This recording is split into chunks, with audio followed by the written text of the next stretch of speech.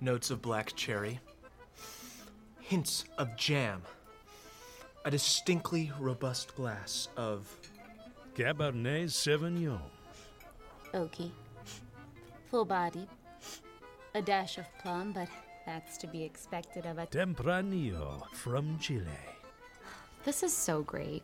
We used to drink way too much beer. I'm glad we're responsible now. And drink too much wine instead. After all those years of pounding brews, I knew I had to do something healthy. Like pound wine. Chimney tree and grab a piece of silver spin the pine. Well, the ring cuts, don't tell my wife. 2 bottles of wine. 2 bottles of wine. We're going to a shilling through a hash doing 2 bottles of wine.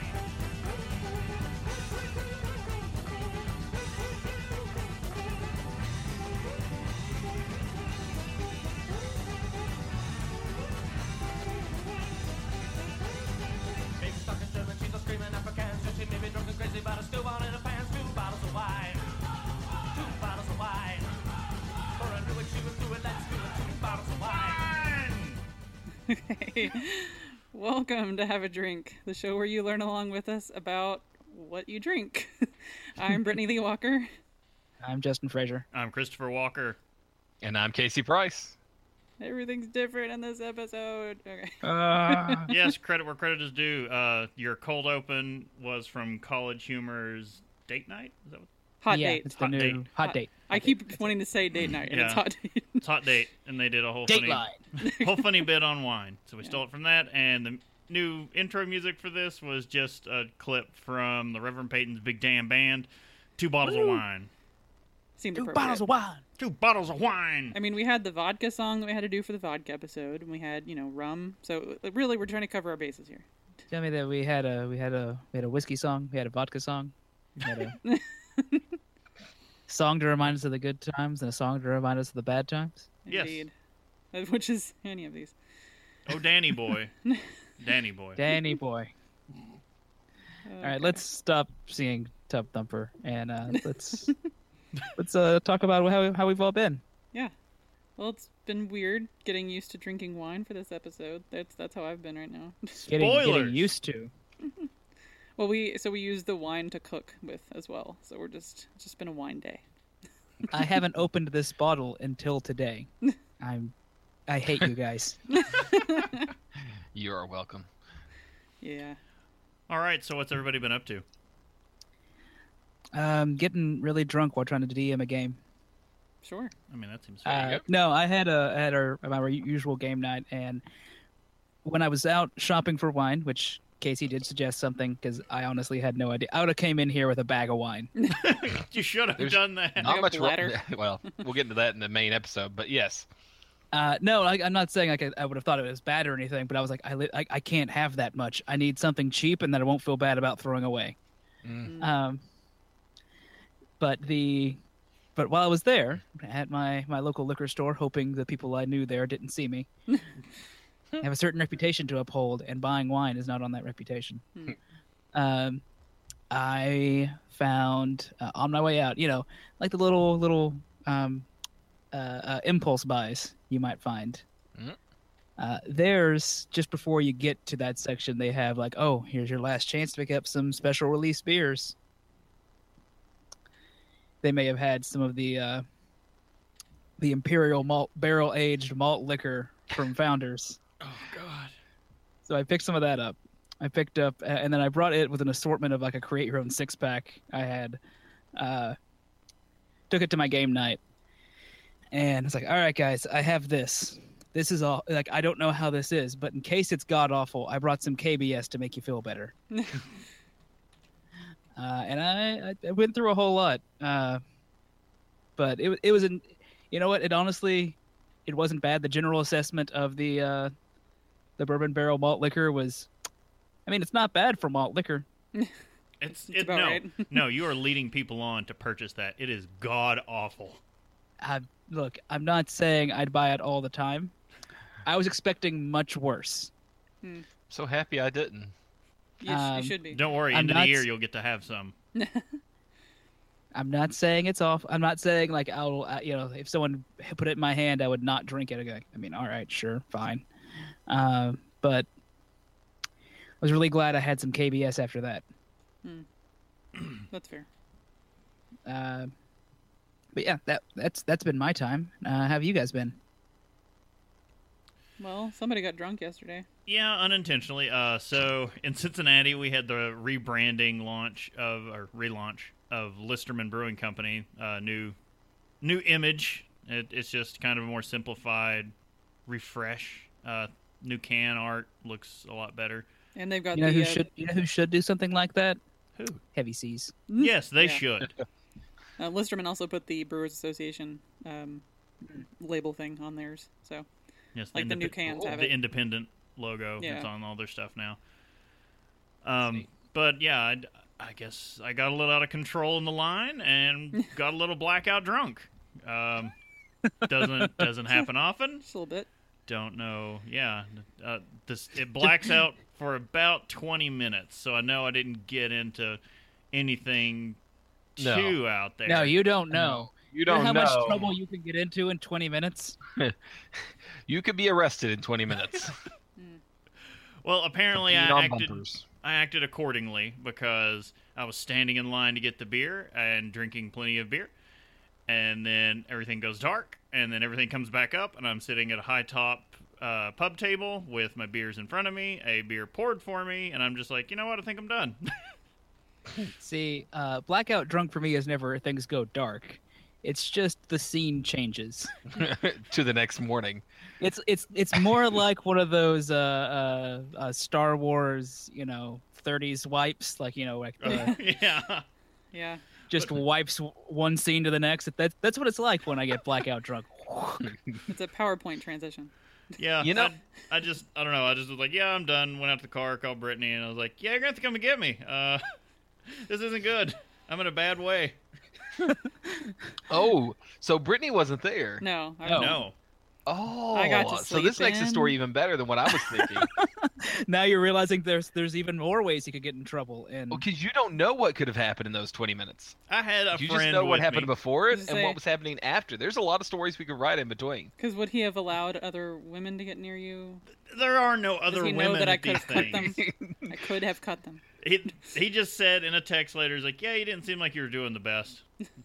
And I was like, no, I needed food, and their kitchen was closed, and it's usually open for those What kinds day of the things. week was this? Saturday. Saturday. So Saturday I'm- morning. Yeah. Oh, okay. Gotcha. So I'm looking right now at Saturday morning, and you were blackout? Yeah. There's one tweet and post from me, and it was a check-in to the beer we were there to buy. And there's like an added word in there, and I'm like, all right, otherwise it's okay. I don't know. Like the cans for the beer are like all artfully placed. You can see the new label and the art on them, and I'm like, I guess I was just in my normal. All right, I got to get this check-in right. I knew I I'd can't probably even be, check in today. I knew I'd probably be leaving soon because I got the same message from him 3 times, but it was him trying to say I'm drunk as shit, but it didn't really look like that. I'm like picturing like 3 texts of him trying to say I'm drunk, like saying I'm drunk, and it's basically just send tacos. No. Well, that's true.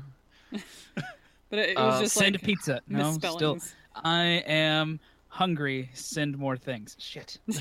No, it ended up being tacos were the key.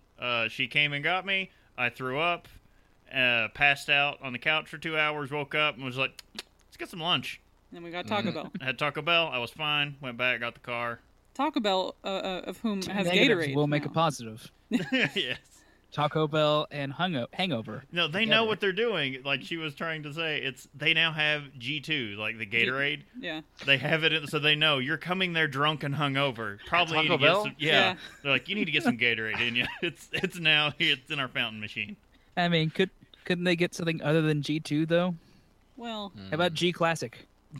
G Classic. yeah. I was like, it's got less sugar, so it's not going to taste as good, but at the same time, it may be for the best right now. But yeah, that was It's got that what was our plants. weekend. It's got what drunks crave. It does. And fruit punch. So yeah, that was me. Hopefully, I didn't make too big of an ass out of myself during that 20 to 30 minutes, possibly. But Not to get on a tangent, but the Renegade Grill menu that I'm looking at online at Listerman Yeah. has some amazing wing flavors. oh yeah, You don't their even know. wings. Honey So- wasabi. When they are open in the mornings, so good. they do chicken and waffle wings, and they put syrup on the wings. With some hot sauce. Yeah, with hot sauce. It's so Yeah. good, you guys. Like, there was a food truck before, and then they got the kitchen in Listerman, and their wings are fantastic. I don't know, like, is it just me, or I would much rather go to a brewery that has food, like a full menu, than a brewery that pulls in food trucks. I know. Yeah. I wish Braxton had Generally- food. So you have guaranteed food that's going to be there, and Yeah. you're not going to show up and go, oh, God, I wonder if there's even going to be Or food have to here get tonight. pizza delivered or something. Yeah. Casey, anything cool happened with you? We can get into it a little bit later on. Down in the news section, we'll talk a little bit. Oh, All okay. right. Okay. I think No, I'm going to be completely quiet during the news section. you should be. You have nothing to say about it. I have all the says, all the feels. Okay, very good. Yeah, you can go on with announcements. Not going to do announcements? What? Oh, I'm sorry. Well, that works. It's fine. Just going to say the next couple of episodes. So the next video episode will be Sunday, August 13th at 6 p.m. Eastern on diamondclub.tv. And we're going to be covering the Flying Dog Hot Box Pack. That's the pack part of their Heat series. The next... That's to catch us live. You can always catch up Yes. after the fact at YouTube. It will be up on YouTube. Generally by the next day. The next audio episode is going to be posted around August 21st, and that will cover alternatives. Let me go ahead and put this out there, and you can cut this in post if you don't want this, because we didn't talk about it beforehand. Right. But if anyone out there does have ideas about other than the tasting packs for video episodes, send us a line. Let us know what you would like to see in video episodes, maybe. If you want to see something different than us just tasting packs. We're that might we're be. experimenting with the format soon, but I'd love to see some Yeah. more ideas. Yeah, definitely. And then at some point we wanted to do like listener suggestions anyway for stuff to drink, so that might work out anyway. That's fine. Cool. Well, since we already played the clip, hey, news. I mean, that was news. That was show news. That was- now yeah. it's time for news. It was a form of news. Indeed. The only news that matters. And because of our scheduling, we rarely get to bring you news pretty much as it's just been announced and happened. And this time we get to announced San Francisco's Anchor Brewing acquired by Sapporo. Ooh. Yeah, I've gone through all the stages of grief on this one this week. Like all the way around to acceptance. Anchor Brewing. How much? What was the bargaining stage like? In my head, I'm like, who would I have rather seen sell out? I mean, because Anchor was like so close to my heart, and it's like I'd rather have seen would I've rather seen Founders go? I was like, No. well, no, No. No. I mean, what I'd rather see is them to stay around forever, Yes. live like some sort of beer god kings of California. Yes, Anchor Brewing, San Francisco's beloved 121-year-old brewery and creator of the city's most famous beer, is being sold to Japan's Sapporo Holdings Limited in a landmark deal. By the way, you all can check out our full audio episode we did on Anchor, actually. Yeah. If you want to know a lot about the history, this is not their first time being sold. According It's also weird that for some reason, like we've done a whole episode on them. When you say 121-year-old brewery, Yeah. it really puts in perspective. there's only Okay, one so other... it says they're 121. I will. Like, they there's- were 121 years old, but their craft beer roots, their Are. good beer that they've been making, has only been maybe 30 years old. Yeah. Oh, 30, yeah. 40 years old. Accurate. Yeah, they're... Yeah. The first while, the first few decades of their brewing history, if It's you go not back great. to that episode, it's not good. No, it's not good. But yeah, according to Keith Gregor, Anchor's president and CEO, the move was a year in the making and the result of speaking with many larger breweries all over the world to find the right fit. So apparently they've been seeking a buyer for a while. This may be against my traditional rhetoric, but I'm not as upset on this one as I would be about some of the other brewery buyouts. Yeah, that's where I was at. We'll get to that in just a second, but that's a lot of the discussion that's come up and that we had in this house after this news broke. Anchor Brewing Company is considered the leading pioneer of the craft beer movement and is credited with reviving and modernizing some of today's most popular American beer styles. The price of the deal was not disclosed. Anchor Distilling, which produces spirits such as Junipero Gin and Old Portero whiskey, Portero, is not involved in the deal and will become a separate company. So they sold off only the brewing portion, kept the spirits. The news comes as the latest in a line of high-profile craft breweries purchased by larger beverage companies, following in the footsteps of Heineken's acquisition of Lagunitas and Constellations. 25th.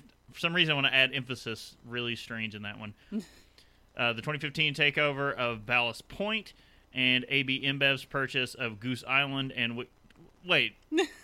Goose Island was forever ago. You can't. Okay, first of all, you're already going back 2 years just to talk about Ballast Point. Yeah. Like, they're saying they're following in the footsteps, not hot on the heels. Hot on the heels, yeah, Lagunitas and Wicked Weed, among many others. Yet Anchor representatives said its beer would continue to be brewed at the Potrero Hill headquarters, and there would be no changes to its beer recipes. Additionally, Anchor will open a new public tap room on DeHaro Street, across the street from its current brewery. When you take a brand like Anchor, its very soul exists in the heart of San Francisco, Gregor said. Of all the people we spoke to, Sapporo respected Anchor the most, what it stood for, and the importance of its connection with San Francisco. So that I feel statement, like Sapporo is just the only one that didn't come in and go, look, Anchor Brewing, it's a San Francisco treat. Yeah, like I feel like they're the only ones that didn't do it, so that, okay, fine, you get to buy us. Okay, then the article goes off into a bit of just the history. But the closing quote here was one thing that really rubbed a lot of people the wrong way. And it's really still, I think, the only thing that rubs me in a negative fashion about the whole thing. Anchor has been making, this is the quote from Anchor, Anchor has been making handcrafted beer since long before craft was coined, Gregor said. I would argue Anchor's beer is more handcrafted than any of the craft beer out there today. However, while it might not fit the definition of some self-appointed organizations, will always be the original and will still be handcrafted in San Francisco. A lot of breweries right now just taking huge swings at the Brewers Association. Little shade there. Throwing major shade. So, okay, we can commence the discussion. I feel like at first I was so mad, as in when I sent you all the link the day it happened, with many expletives. There were all caps. All caps. And I went all the way around to where I've come to pretty much, I'm like, you know what? I would rather them have gone that way than to sell to AB InBev. That's what my point was initially. Let me put this out there. Can you name me one other brewery that's owned by Sapporo right now? I can't. No. I can, and only because I looked it up. Sure, yeah. But there's another brewery that I actually still hold in high regard without knowing who they were, and I really enjoy the stuff that they make still. And they've been owned by Sapporo since 2006. Oh, who? Okay. Unibrew from Canada. Oh, that's a biggie.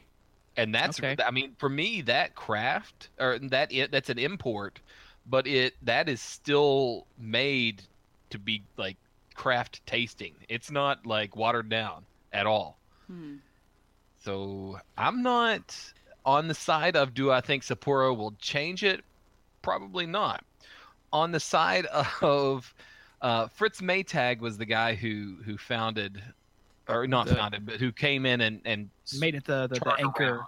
Yeah, before Maytag came along, they were basically making poison. Yeah, pretty much. Maytag came along and really modernized them. And Keith Gregor came in with started steaming them inside of washing machines. Not too far from the truth. I think it is the same family. It is. It is. Yeah. No, it's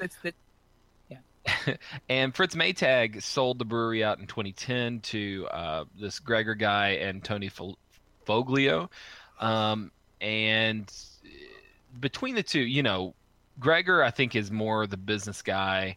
He's made to, think, what can I get on the dollar? Fritz Maytag turned this into a brewery that really, the beer was good, and that made a difference. So for me, they ceased to be really craft in the, is it hedonistic? Is that the word? The feel good nature of the word. They no longer back meet. in 20. Yeah. What's that? I was going to say currently, but go ahead. Yeah, back in 2010. But now they've probably ceased to be craft altogether. Are they? I think they're arguing against this point because of the new label, of course, that came out that we talked about last episode. Yeah. But throwing some shade, I don't know necessarily if it's something that Fritz Maytag would say. I don't know. That does upset me a little bit. But as far as it's sad that the brewery upsets me worse than the main company that's coming in and taking them over. Yeah, I have nothing against that company as of yet. And it seems like, they could have easily had some decorum about this. They didn't have to go, F you, Brewers Association. Well, they were asked about the craft designation, and I guess they felt they had to defend themselves from what I don't know. It may be that this reporter, Alyssa Pereira, a pop culture and beer reporter at the SF Gate and the San Francisco Chronicle, she knows what she's doing to make buzzworthy news. Yeah. And she says, since I report on beer and since I report on all these things that are going on in the beer industry, I know about this other thing that's going on. Let me go ahead and poke the bear a little bit. And that's a good choice of words for Anchor.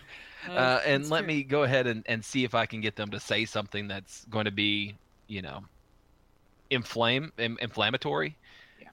Yeah. I feel like that's probably a part of what's going on here. It's a part of Gregor's attitude. It's a part PR spin. I can't be mad at any one person in this for doing what they did. No, but it's still... I could be a little upset at Gregor. Yeah, the comments are very inflammatory. You would think if it was that out of context, we would be able to find something from him saying, hey, whoa, no. Look, he's out of the game. He doesn't care anymore. Well, you don't know that. He's still CEO, I think, of the company, even after the sale, or whenever the sale actually comes along. Because usually these things are announced and then it doesn't happen for a couple weeks. But he is CEO, so he may continue to be CEO, or actually, probably in that case, it would be head of that division for a little while. Yeah, it's just with Anchor's history, it really hurt when we see the brewery that was responsible for this modern way of craft that's absolutely true. Yeah, it's the figurehead of all of this. They've just been the one everyone looks to, but I guess sales haven't been the best. Even though their distribution has ramped up and you can find more and more of their beers all over the place, I guess just they're many competing in a really, very competitive market. So they get into more distribution areas, sure, but there's a cost of that. Plus, there's depends on how much they're selling in each of those markets because of how much other stuff is in there. So just because they expanded into a lot of different areas doesn't mean that they were necessarily making the most money out of it. Yeah, a lot of it, if you dig into comments on the post, not from SF Gate's website, but from Reddit and places like that, we're actually getting, consumers posting about this. A lot of people from a lot of different markets just go and say they don't market it, period. No, it just shows up one day. There's no, they don't put anything out. They have no advertising whatsoever. Yeah. It shows up and you just assume it had been there the whole time. Yeah, because Pretty all much. the labels are so antique looking. Who knows? A brand refresh may have done them a lot of good, or maybe actually just investing in some advertising outside of San Francisco. I don't know, but it's come to be. I was ready to buy my final Anchor beers. You know what? I'm gonna get a steam beer and a porter. I'll enjoy those. Pour one out for my homies and call it call it dead to me. But I couldn't do it, and then just thinking about it, I was like, well, who would? It's not terrible, but it comes down to we may be seeing the very roots starting to grow for a Battle of the Giants when you think, okay, if it comes down to it, which mega macro monster would you support? Would you support Sapporo, who has purchased, in, say, 10, 15 years, a ton of craft brands, and suddenly you're on a world, level with AB InBev? Who would you back in that fight? Like, could you back someone in that fight? At what point do you call those brands dead to you? Around the point when my liver finally gives out from all the years of drinking. Yeah, that'll probably be first. But I don't know, what would happen if in 10 years they've bought another, whole bunch of breweries, and we're looking at it being on the same level, and it's like, would you keep drinking these beers even at that point? So we don't need to spend too long on one episode, but I do want to say, just because you buy breweries doesn't mean that you're the evil AB InBev. It's the attitude once you buy them up. Do you let them continue what they're doing? And for me, when they purchased the Canadian brewery Unibrew, that showed that they were continuing to make a good beer. AB InBev comes in and the flavor of the beer changes. Yeah. It just does. And so that's sort of the look that I'm looking at here is I don't care how many breweries you own. I don't care if there's, to a certain extent, I don't want one company to own all the breweries out there. I want there to be a certain amount of competition because that's what drives change and that's what drives innovation. But if a brewery comes in and starts buying up a lot of breweries, or even an investment company starts buying up a lot of breweries, but still makes great beer, and beer that is the beer that I used to like and enjoy, I'm okay with this. Now, this is where I usually live. If I were the guy that went to Anchor Brewery's, tap house every single day, or their brewery every day after work because I liked the atmosphere, I liked it, and this was the company that I threw my $100 a week of beer money into, and then 10 years later this happens, would I feel betrayed? Maybe. I probably would to a certain extent. If I didn't see it coming, if I didn't understand what was going on, if I didn't want it to happen, maybe. But from the East Coast, with what little bit we drink Anchor, having this backbone in craft beer, but we don't drink it that often. Right. I'm okay with it. Yeah. I'm kind of in the same. I'm in the same ambivalence boat. Yeah. If you have inflammatory comments, send them to us. Or post on Reddit, because that's the awesome part about it. Oh, yeah. Get on there. Really get things going. So, all right. Let's lighten things up a little bit. It's been weeks. We're always talking about doom and gloom. Someone's been bought out. Terrible things happening. Let's lighten the mood a little bit. We've run out of beer names, and AI is here to help. Are the only titles now Scrotefest and Poplars? What was the actual thing from that Futurama? I forget the other one. I know it was something Zitzels. as bad as Scrotefest. Zitzels. It was Zitzels or Poplars. I think Which means Scrotefest had been taken. Indeed. This is from Gizmodo. This article, craft breweries are running out of beer names. NPR reports that companies are having to compromise over a shared name or getting in Twitter fights over them. Even lawyers are settling spats over imaginary or hop puns like hopscotch and bitter end. Yeah, imagery. Yeah, either way. Yeah. So rather than relying on our boring human brains, why not use artificial intelligence to come up with fresh new names? That's what scientist Janelle Shane, who uses artificial intelligence for this purpose frequently, decided to do. The results an IPA called Yamquack, a cherry trout stout, and the Fire Pipe Amber Ale. Yeah, the burp is silent in most of the time. It is. It's really hard to get it in there in writing. So let's just cover some of these because they are kind of funny. I love all of these. Because it's really barrel aged barrel-aged chocolate milk smoke.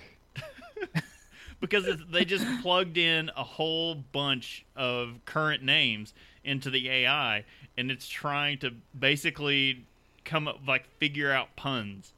It's trying to I, for one, welcome this. our new robot overlords. Dang River. I mean, that's fun. Dang River. For an IPA. Why isn't that forget an IPA name? That Dang River Brewing. If we weren't already building DeLatter's Brewery. The Earth Pump, Y'all and Wool. No, I like the Dinglesard Flack. Whitey Banger Fripper IPA. Yampy. And those are just Earth IPA to names. Bus. So, all right. I guess they put when they put the information in, they put in the name and then the styles. So it kind of saw patterns emerging in different Thick styles. back. Strong pale ales, doubles, triples, etc. The thick back, triple lock. I mean, you feel like it's like, hey, I think I've seen a triple lock. Brother Triple Lock is a triple. good name. Thick back is a hilarious name. Devil's Chard. Third Danger. Oh The man, Ambers. I'm Gate sorry. Rooster. Gate Rooster is the name of my new brewery. Wait, here we go. One of the Ambers. Saki Dram. Rover. Oh, sorry. Saki Rover. Old Dumbrett's Ring. The Vunker. close. The Vunker, Oh, the man. Finger. The Sir Coffee Stout. How is that not already a thing? Oh. Dreamt. Damn. All these are good. All these could definitely be. Yeah. I'm betting they will be. People are going to be Heaven. running to get the Oh, yeah. copyrights on the Humple La Bob Store Barrel Aged. Pimper Heaven Dignistic. Cat. I the Moon. That's my favorite And now. Stouts. Pimper Dignistic. Rickon Organic Red Death. Bold Oot Stout. Single Horde. We know where that one came from. Frog Trail Ale is it's a good name. Again, that sounds like it's actually real. How is Hoppin' Frog not taking that as a beer yet? Yeah. Oh, Busty. Pimper Diganistic, the blacksmith with cherry. I just Oh, said that Busty Irish Red. Oh, yeah, these are good.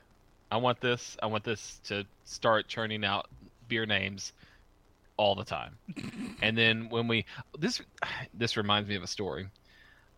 This reminds me of another story that I listened to where AI was doing something, and it was like two AIs talking to each other, and they didn't program any sort of incentive for them to stay in English. Oh, So yeah. they started creating their own language and talking to each other in their own language. So if we did this, eventually it would get into, I'm sure, a series of zeros and ones that we would not understand. But I want more of these. Oh, I think man. some of them were trending that way because you also had the F. It's just FLBERCAIPA came out. It just has IPA at the end. Yeah, like it was headed that way. I have a feeling. But no, that understands. I don't know if it doesn't understand, but it pulls out the logic even more. So it's just a series of letters. This is how Skynet. This is how Skynet gets us. It really It is. makes us love it with its hilarious names, and then. But it ends in debt. IPA, so it knows that it should end in IPA, and you fill in the blank on the previous 6 letters or whatever. Okay, I misread the one of these on there, and it says Yilly Hiller's Candy the Ticks. Mm-hmm. I thought it said Yilly Hitler's Candy. A little too Either way. on. But, I enjoy it. I like it. No, I like I that. think we need more. Yes, it's great. All right, so I think we allude. Let's also point out that she had done this for metal band names as well. Yeah, seems to fit I like the same beer better. kind of puns and such. But all right, our last story. We alluded to this during our last video episode, which was over 21st Amendment. 21st Amendment talks Brooklyn deal. So as of when this was written, this past Wednesday, Brooklyn Brewery announced a pair of minor investments in 21st Amendment of San Francisco and Funkworks of Fort Collins. But the deal is about more than equity. The three companies have come together to establish a joint sales and distribution platform, including field sales and key accounts teams of 70 people and 90 brand ambassadors spread across 38 states. For I just like to imagine Brooklyn Brewery just coming up again. Now form the head. Yeah. It really seems like they came together and like, hey guys, we're kind of spread all across the country, but if we combine, all of our footprints, we can really make something out of this, and we don't have to move to like sell out to somebody. It's more of kind of what Stone has been trying to foster, saying, hey, we don't have to all sell to like the big guy. We can kind of co-invest in each other. Mm-hmm. Form blazing distribution platform. Yeah. I want to see more of this because there's Midwest breweries that are doing great. There are East Coast breweries that are doing great. There are West Coast breweries that are doing great. Let's just bring them all together, and that's what they've done here. Yeah, for Brooklyn, the arrangement caps off an extremely active 2-month stretch that saw the company establish 3 other new joint ventures outside the country. Not to mention, Brooklyn sold a minor stake to Japanese brewing giant Kirin last fall. But what does the latest activity mean for the other brewers involved? Funkworks and 21st Amendment are 2 very different companies.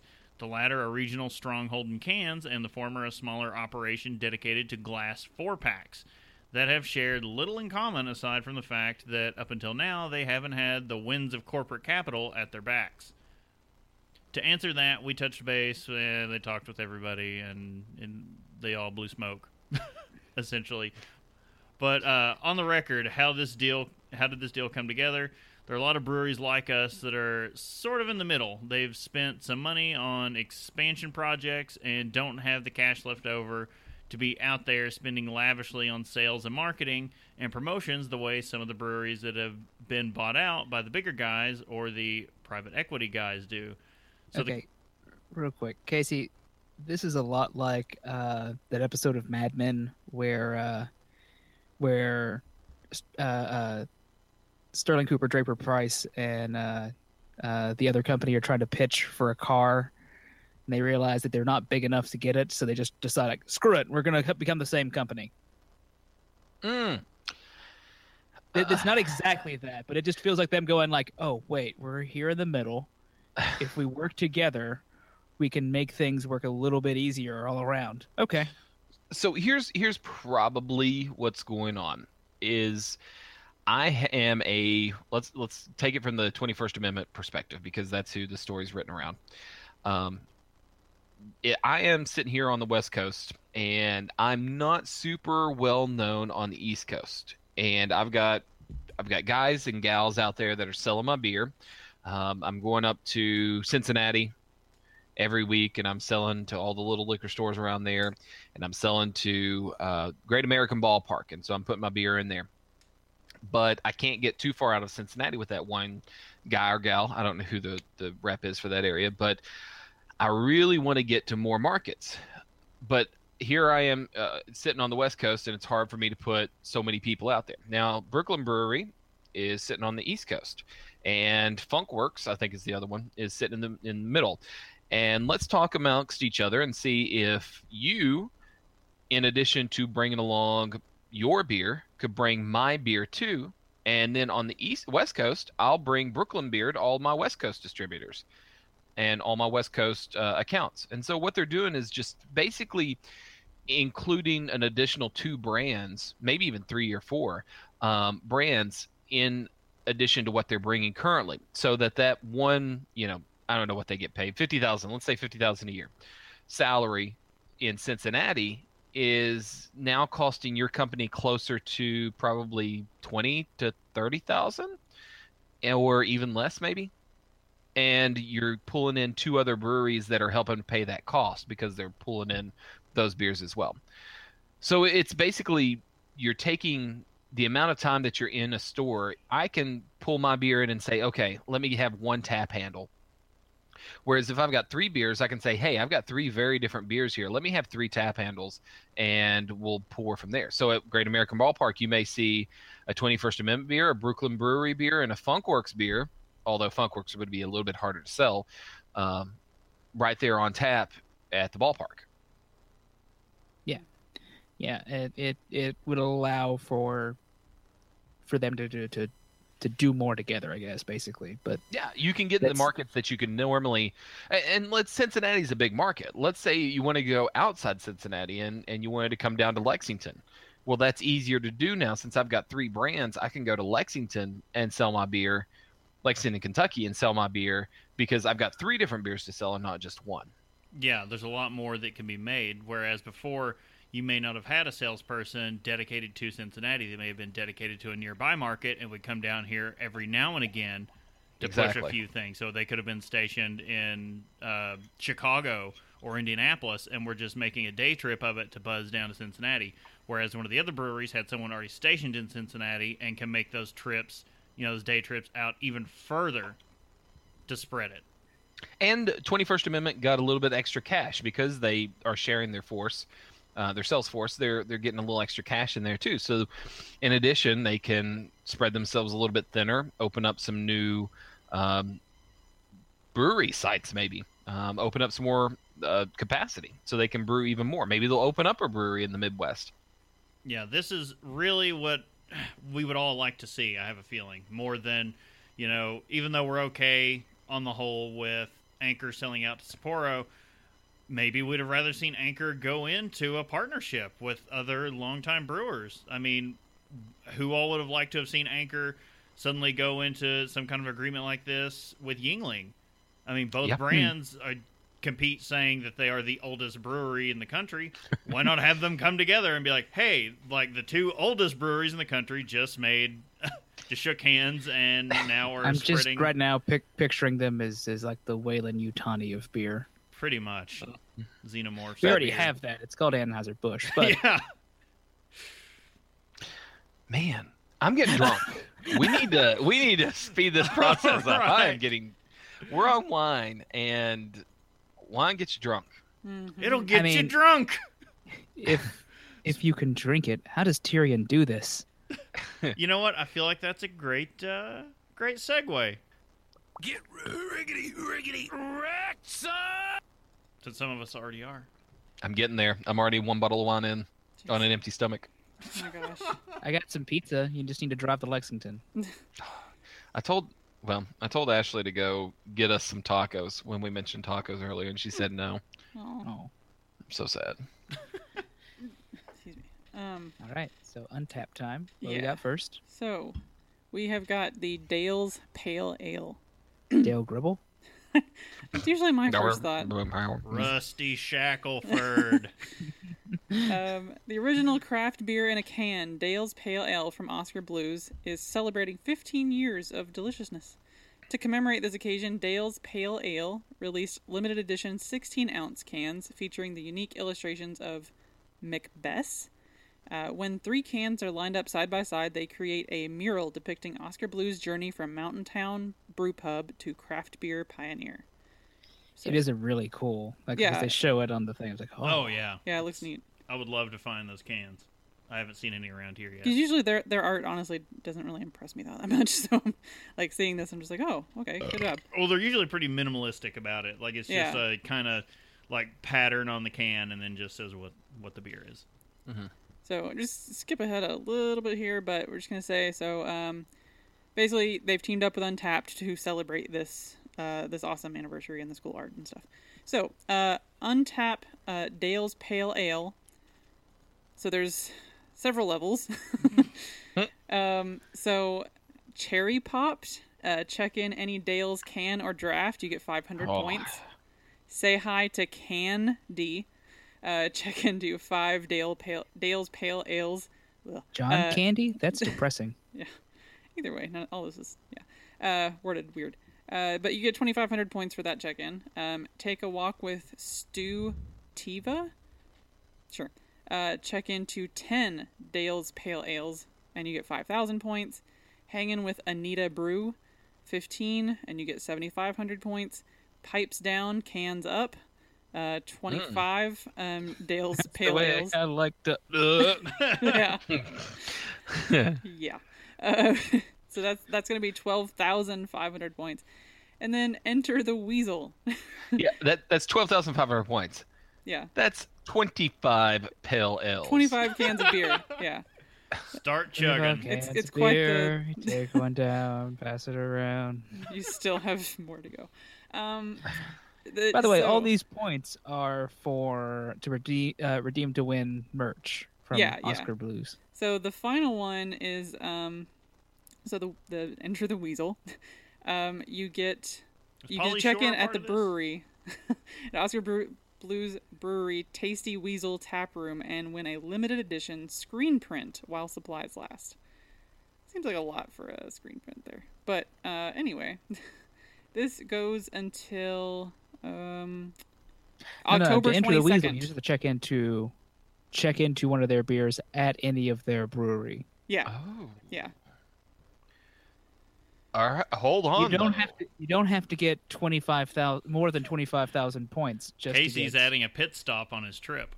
No, that doesn't. 25. No, yes, but no. 25 of these will get you 12,500 points, which would get you a snowboard. Oh. 25 cans of beer for a snowboard. That's a pretty good. That's a really good exchange. That's a good deal. Okay. See, they don't have to spell that out on Untapped.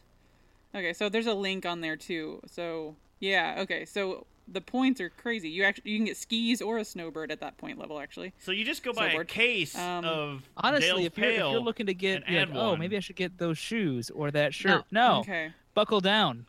Get some skis. Yeah, just wait. These are 16-ounce cans, although I don't know how they know the difference. But for 15, you can get a pair of shoes, like a pair of Vans that are printed like this. 7,500 points. Yep. That's kind of cool because you got the art on it. Everything on this list has that art on it. Let's just for a 6-pack, you can get a T-shirt. Okay, so Untapped for a 6-pack, you can get a T-shirt or a hat. So okay, this makes it seem a lot better because it doesn't really say like, oh, and you get all this stuff on Untapped. You have to actually go to the link. This kind of comes out to the drinker's favor. I mean, yeah. Okay, so the game just changed a little bit. Anyway, so the badges and this whole thing goes on until October 22nd. So you have until well, it's going on now. So, but you have until the 22nd. Yeah, like 2.5 months. Yeah. Read the official rules. To get some shoes. Yeah. Oh my goodness. I know. Okay. Hold on. Seeing that link made it better. Before I was just like, so you're getting all this for what? Like, what's happening here?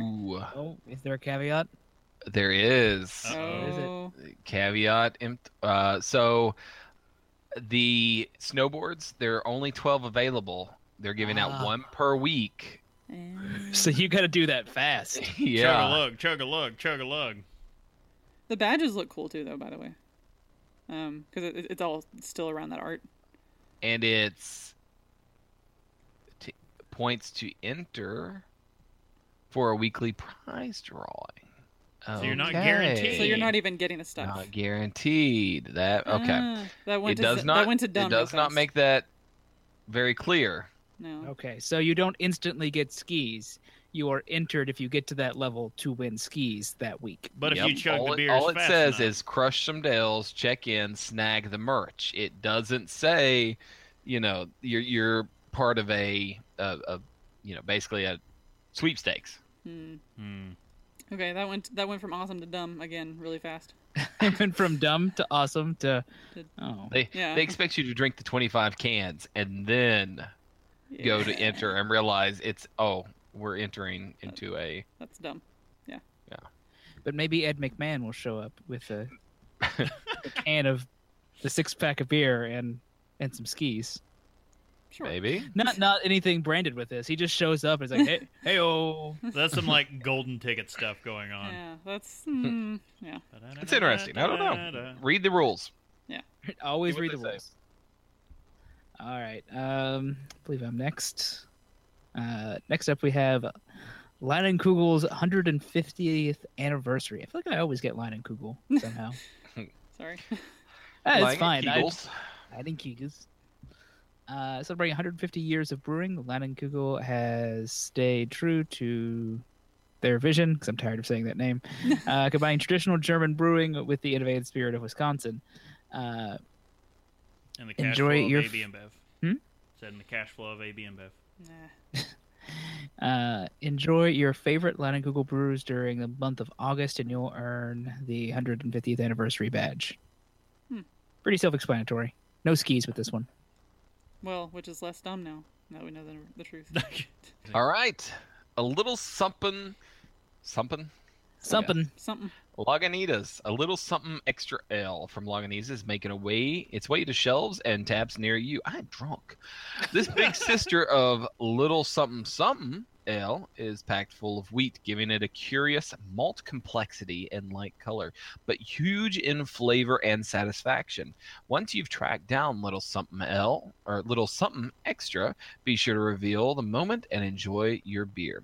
They should have put that. They should have put that little dog's head on that woman's face on the picture. I feel like that would have been better. She looks like the Joker, anyways. When you're finished, don't forget to check that. I hope that's not like the brewer's wife or something. When you're finished, don't forget to check that delicious ale in and unlock a brand new badge. Check into one little something extra ale from Lagunitas between July 30th and August 30th, and you'll earn a little something extra badge. No, you're right. It does. Like, you'd expect the bad thing from the original, or not the original, but from the 80s Batman movie to have that, love that Joker. Just like the mouth only moving. Oh, yeah. Oh, Lord. All right, let's move on. All right, guys. All right. Let's get this train wreck over with. Yeah. This is dry. This one's full bodied. Are you sure? No, what is a wine body? Yeah, this is clearly wet. Clearly. That seemed like the best clip to use. That clip was from Adam Ruins Everything on Wine Snobs. Although, the best thing about that is that the wine sommelier at the end, when he's like, no, it's all subjective and made up. And he's like, it is? And he's like, finally! And he pulls a big box of like white Zinfandel and is like dumping it in his mouth. He's like, oh, God, it's so good. Yes, it does end on a positive note for the wine. I mean, he just basically says, like, people who really try to be pretentious about it have no need to be, because it's whatever. And the taste is all subjective. So, yeah. All right, so much like beer, wine is a fermented beverage. The key difference between wine and other fermented beverages is the ingredients. Wine, although it can be made with any fruit, is in this context most popularly made with grapes. Wine grapes are different from table grape varieties you will find at the supermarket and have been cultivated for thousands of years for their unique properties. Table grapes are grown larger in size for their large pulp region and thinner skin. Oh, that sounds sexy. Large pulp. They ship easily and are bruise resistant. Some are grown to be seedless and have less sugar and acidity than a wine grape. Wine grapes are grown to produce sweet and potent must. Again, sexy. Yeah. The must is freshly pressed juice that also contains seeds, skins, and some stems of the wine grape. What is that? Is it grappas? Is that what I'm thinking of, Casey? Grappas is a high-proof alcohol distilled from wine. It's made with like this stuff, basically. Yes. Like, you know, whatever's left over, we're gonna turn this into spirits. Yeah, you basically take the must and ferment that, and then you distill it until it's very concentrated. So turn it into party liquor. Yes. It's all I drink. Scrappas. When wine grapes are grown, the key to their production is to increase the concentrated flavors of the grape, while wine grapes are raised to preserve the appearance for the market. Table grapes are raised to preserve their appearance for the market. The winemaking process is much simpler than making beer, and is probably a major factor why it's the oldest fermented beverage in the world. One of, anyway. If dropped in the ground, wine grapes will ferment on their own and turn into wine. The oldest known winery was discovered only a few years ago in what is modern-day Armenia and dates back to 41,000 BC by 4100 BC. By 3100 BC, the pharaohs in Egypt had made wine-like beverage from red grapes for use in ceremonies, likely due to its appearance of blood and probably its intoxicating effect. So grapes just demand to ferment. They just do it naturally. They're like, no. Yeah, if you got that much sugar in you. If you go and just cut the skins of grapes while they're still on the vine, the natural yeasts that are on the outside of that grape will jump in there, and it's kind of this weird. What eukaryotic? No, it's where two organisms work together. Symbiotic relationship, where the wine grapes produce alcohol, which staves off any other bacteria from coming in there, and so this combination of the two really has made wine grapes and yeast a big combination. Man, wine, Casey, is really a Tom Bottom Shakespeare reference, and I'm just going to keep going. Google? It is likely the Egyptians' contact with the Phoenicians that have helped to spread wine across the Mediterranean region of North Africa, the Middle East, Greece, and Italy by 1200 BC. It was also probably the Egyptians or the Phoenicians that brought wine to the Jews, who used it in religious services. One of the earlier written accounts of a vintner is told in the biblical book of Genesis, where Noah gets drunk on wine after the Great Flood. Yeah, there's another section that sorry, thinking of the wrong. Is it that one that there's Noah getting drunk on wine, and then I'm confusing it with Lot and his daughters after that. Yeah, you are. Yeah, it's like there's another very disconcerting story. Yeah. Noah gets drunk, goes and gets naked in front of his sons, and one or two laughs at him while the other clothes him. But either way, yeah, it doesn't speak highly on getting drunk, but it talks about wine. Yeah. Wine and religion are tied closely throughout history. In the early days of Christianity, it is the monks of Italy and France that perfected the winemaking process and technology. The Catholic Church growth had a large influence in the growth of wine throughout Europe as well. Wine travels throughout the globe. Conquistadors bring wine to the Americans, the late 1400s. They land in Mexico and Brazil, and in 1543, a Jesuit missionary, Francis Xavier, brings Christianity and wine to Japan as a gift to the feudal lords. The first time the U.S. sees wine production attempted was probably in 1562, when the French Huguenots trying to grow American native grapes for consumption. The vintner's venture concludes shortly after, when the results are found to be unpleasant. Over the next 100 years or so, European varieties of grapes were brought to the New World and grown in areas like Virginia. As of 2014, wine grapes are grown on every continent, including Antarctica. Really? How? I'm guessing greenhouses. Cold weather resistant varieties of grapes. And but the place is basically a desert. They're grown in one specific area in Antarctica. They're cultivated there specifically, and it's in one of the little jut-off portions. I could look it up and see. That's also implying someone is living there. It's scientists. They are. Yeah, that's literally all they do. It's only scientists. We saw what happened when you put a lone scientist on Mars. He grows effing potatoes. You put a bunch of them on Antarctica. He colonized Mars. He was an American hero. Exactly. You put enough of them in Antarctica, they're gonna get drunk. Give them time. It's the McMurdo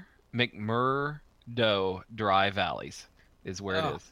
Jesus, I just finished this glass. I hate this episode so much. Well, pour another glass. We're still going. Okay. All right. So, how it's made. I just, in my head, as I say it, I hear the thing going from the old show. How it's made on Discovery. All right, never mind. Winemaking begins with growing grapes, of course. The types of grapes grown depends on what does well in the area, really. What the tradition is and what the local laws say about wine you produce. Yeah, that gets really odd. A lot of them I've heard of in different areas can really turn the wine to crap. There are hundreds of varieties of grapes, but some stand out as being the most popular. And here we go for a fun list, and hear me mispronounce a lot of things. So, one that everyone's heard of, Cabernet Sauvignon. Two, we should have just really had like a Google Translate to read these off correctly. So, real quick, because we're talking about wine names, I remember when I was working as a bartender, someone was trying to ask me where to put stuff up. I was like, well, put that with the white wines. And they went, why? It's a Sauvignon Blanc. Isn't that a red? It has Blanc in the name. What does that mean? Red? I swear to God.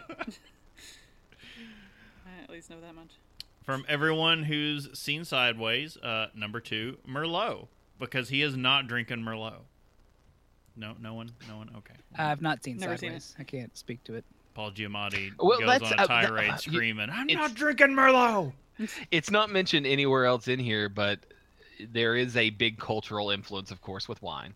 And with Merlot versus Sauvignon or Cabernet Sauvignon, there's a big difference between how one's viewed. So Merlot is much less.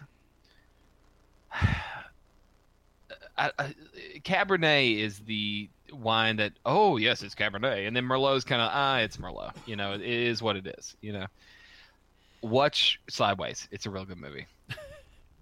Okay. All right. It explains the snootiness of wine even better. Yeah. All right, number 3. And this is where I'm going to start trailing off. Aaron? Sure, I don't know. All right. Yeah, that's actually one I've not seen. Yeah, I know. can't- No All right. idea. Number 4, Tempranillo. No, they said that in the beginning. Tempranillo. Tempranillo. It's Spanish, 5, so it's going to be a Chardonnay. chard. Chardonnay. It's a fish wine. Please don't. It hurts. It actually hurts. 6. Oh God. I was going Syrah. Syrah. Yeah. 7. Paolo Giamatti. Garnacha Tinta? Garnacha Tinta. Question mark? 8. Sauvignon Blanc. 9. God. Trebbiano Toscano. Danny Trejo. Trebbiano Toscano. Joey Trebbiano Toscano. And you know the last one. 10. Pinot Please don't. Noir.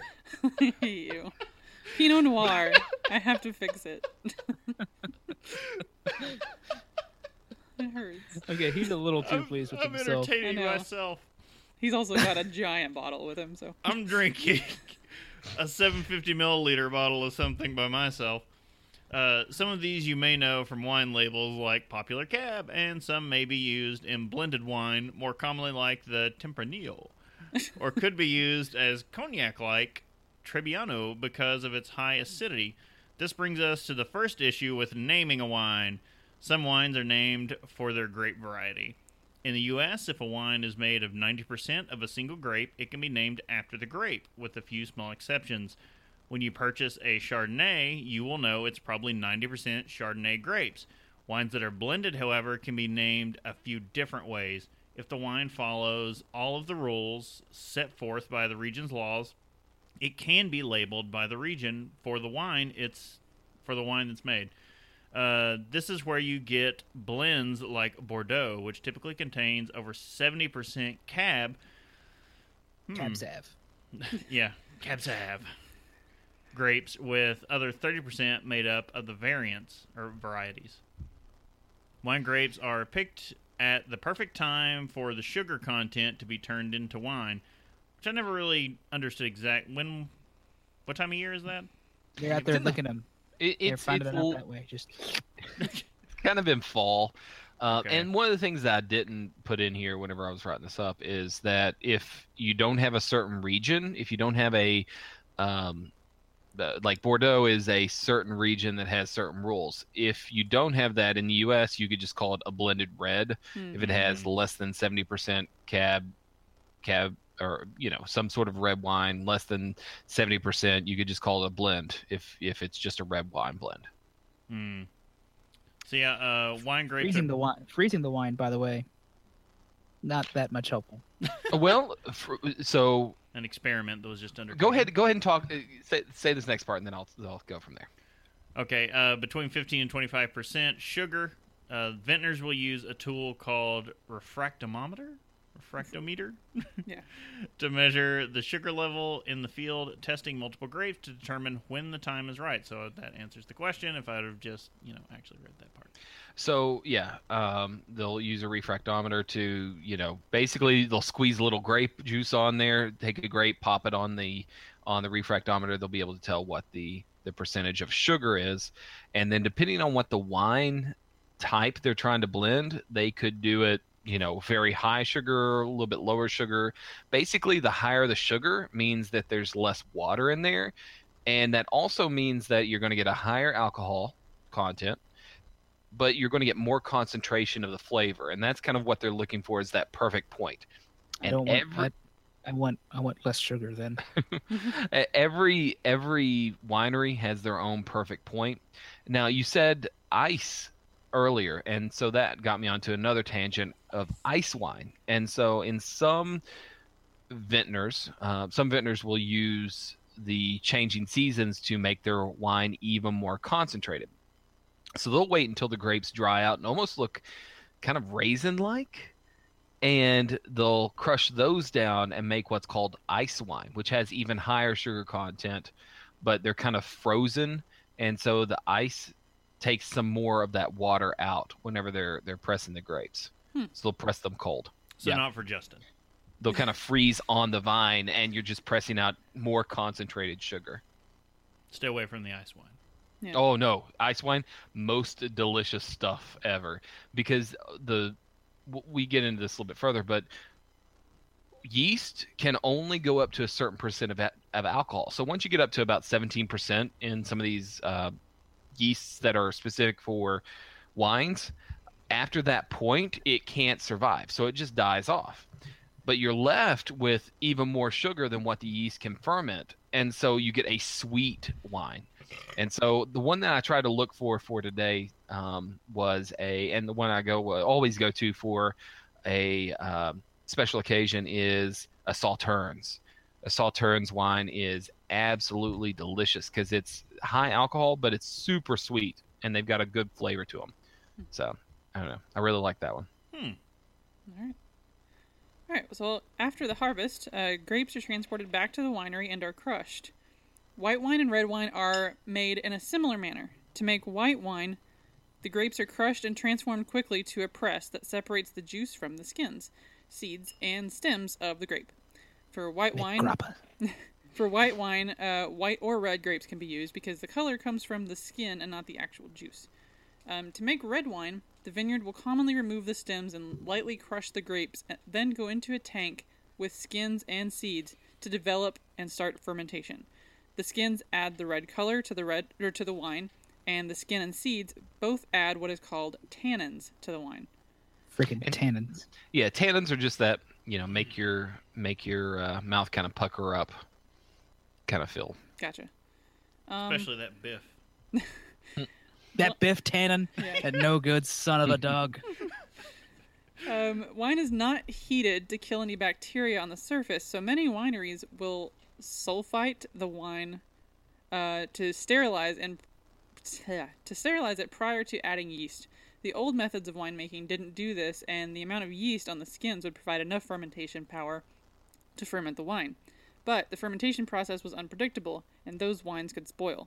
The lower the pH of the wine, the less sulfite is needed to sterilize the wine, so it is a process that needs some precision. To ferment wine yeast specific to the type of wine you're making is added. Wait. There's a reason we didn't play They're Not That Drunk. Yeah, seriously. Yeah. I missed a comma. It turns out commas are important. Okay, so to ferment wine, yeast specific to the type of wine you're making is added. To ferment wine yeast. It's an old. I'm sorry, it really messes me up. No, I'm making fun of Casey. Yeah, exactly. Okay. Commas are important. Yes. Okay. For white wine, after fermentation is complete, the wine may be aged in old or new American or French oak barrels. stainless steel, or bottled shortly after it is finished. For red wine, the wine is degassed. Yep. Wow. Okay. Yep. And agitated to keep the grape skins in contact with the wine. When it is finished, the grapes are then pressed and racked to clarify the wine. It can then spend several months aging in barrels prior to bottling. If the wine is a blend, many types of fermented wine will be tasted to select the appropriate proportions, and the wine is then mixed in large amounts. For pink, blush, or rosé wines, the process is a little different. For rosé, the winery will likely blend red and white together after fermentation. For pink and blush, the grapes a winery will start with are red-skinned, and the process to make red wine is followed, except they only allow the juice to contact the skin a short amount of time before pressing it off. To explain how to make champagne or sparkling wine, we probably need another episode later on, but the basic process is to ferment wine as you would normally, then add a little unfermented grape juice to the mix and bottle with fresh yeast. The re-fermentation in the bottle makes it have carbonation and therefore the explosive bubbly nature we see. Fortified All I know wine... is the proper way to open up a bottle of champagne is with a sword. Oh, yeah, Yes. yeah, obviously. Fortified wine is another large category where liquor, most of the time brandy, is added to the wine. This increases the alcohol content. Additionally, some sweetener may be added to offset the high alcohol content. Also, sometimes aromatics are added. And this category includes port, vermouth, Madeira? Madeira? Yeah. Okay. It was Benjamin Franklin's favorite drink. Marsala and sherry. So I've never had sherry too. I've also. So talking about Champagne. Champagne. A 6-pack of Champagne. No. There was recently No, an that's episode. pronounced Champills. There was recently an episode of Stuff You Should Know where it was nothing but champagne, and I can't wait for us to do an episode about it because they were talking about originally champagne. It's not just the region that makes it. It's, well, part of the region is where the pH in the topsoil is to the point that they don't have to carb it. Like, the pH is so, like, god-awful for anything but grapes that they, like, self-carbonate. It does self-carbonate, but any wine would do that. It's something about the specific pH due to old Roman salt mines in the region. So, stuff you should... Let's you gotta sing it. Stuff yeah, I'm just should googling know. this, so I have it on my radar, so I can write them a nastygram if they are wrong. You have to listen to it first, at least. They're kind of doing I the want to same. listen to that and see. They're kind of winging it like we are. They're going based on old articles from Discovery or whoever it is that owns them. Huh. And they just pull the information from them. I'll have to look and see, because you can make you could literally make, not champagne, but you can make sparkling wine out of any wine out there. Now, champagne specifically, and that's one of the beverages that I'm drinking tonight. Champagne specifically has a really good soil, a really rocky and minerally soil, which means that the Chardonnay grapes that they use are especially good. But yeah, it's a little bit different. Yeah. What they said is traditionally that's what you'd have seen. Is that that's what led to the carbonated kinds of the champagnes we see today, was because before they didn't have to add anything to it, and originally that was how you got that kind of a wine. I'll have to look and see. We'll see what it does, what it says. Okay. Wine regions. Casey, so where are the top wine producing countries? So according to volume, just like the styles and the grapes that we were talking about earlier, Grapes of Wrath. Grapes of Wrath. The top wine producing regions in the world by volume change with international trends in wine. So currently the list is as follows: it's France in first place, Italy in second, Spain in third, and then lowly the United States down below. We got beer and spirits to make. We ain't got time. So the top three were pretty much in the categories and in the order that they were for most of the modern wine era. Though you get down to the United States, we didn't get our status until probably the 60s when what was it called? It's not Sideways, but there's another really good movie out there. about wine that talks about the battle of French wine against U.S. wine, and they get tasted. And it's got the guy who plays Snape. Alan Rickman? Alan Rickman? Alan Rickman. It's got Alan Rickman in it. So go check it out. It's a really Die good... Hard. It's got it's a lot, quite heavily set in California, and then the final part of it, you know, they Die basically Hard take 3. France and the United States against each other. Now but I have a really big deal there. Argentinian wine has really been on the rise. Australian wine, I'm going to go ahead and say it's a lot due to Yellowtail. I was going to say Yellowtail? Yeah.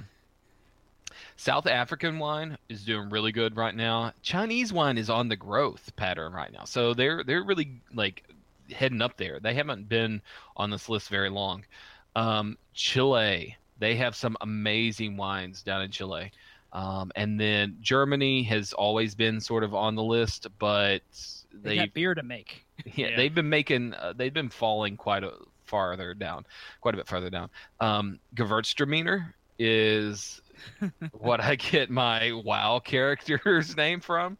Yep. So I have to throw that one out there. I gotta say the U.S. standing might be for a similar reason, because the wine growing region in the U.S. where it's most popular is also now where a lot of, you know, middle of the road breweries are starting to buy up land and put in their hop farms. And also that same region tends to growing hemp and similar plants, which are now being legalized. The Pacific Northwest is very good growing area. They've got some amazing weather. So yeah, the land in that region is now being utilized for many different reasons.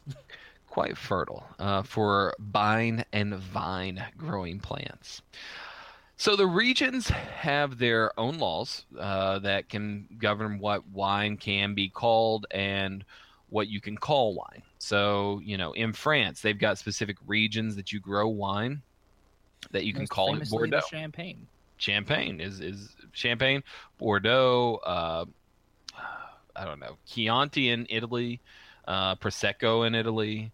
I don't know what we've got in Spain, but there's probably some sort of region there. In the United States, we traditionally grow a lot of Cabernet, or not Cabernet Blanc, Cabernet Sauvignon, and so that's kind of our big thing. When we talked about the 90% and above, and you can name it, Cabernet is one of those that varies, where you can actually have 75% of your wine grape being Cabernet Sauvignon, and then you can still call it Cabernet Sauvignon. But anyways, with that, it changes with regions. So I've got this whole section here that's more for discussion than it is for just me reading. But it talks about how to order wine and not look like an idiot. Don't tell these secrets. It's the only way that my old coworker is either A, got to feel superior, or B, got to make an extra bit of money. You have read through this, and you know exactly where I'm going. I cannot order wine to save my life. If we're out somewhere that necessitates it, I will take whatever is suggested, or I'll just let her order for me. As if I help at all.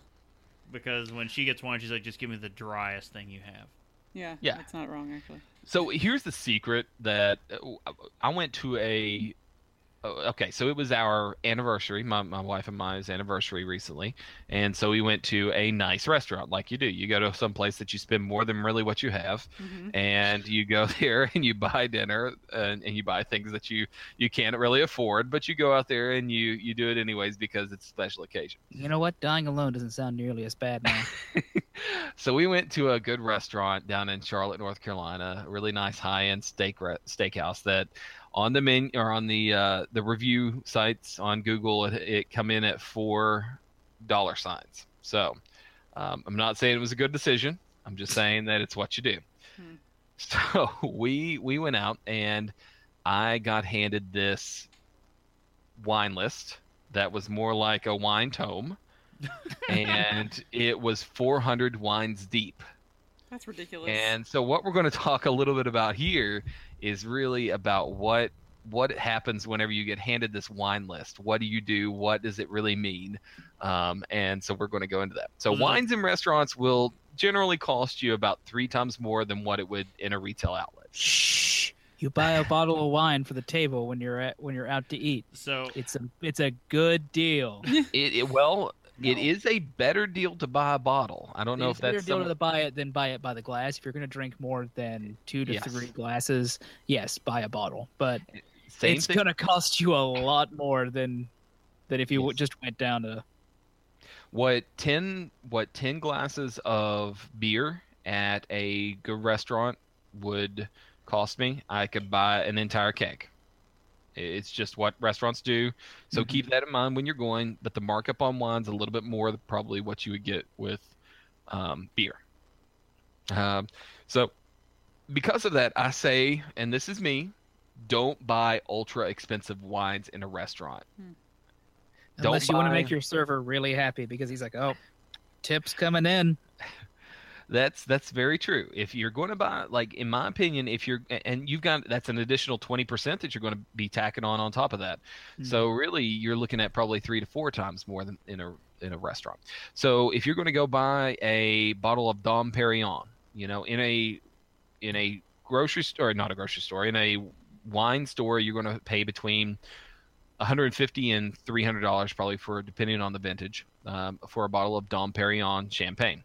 In a big restaurant, for that $150 bottle, you're going to pay between $300 and $400 probably for a bottle of Dom Perignon. So don't buy super expensive wines, mainly because you're not going to, if you can find it in another place.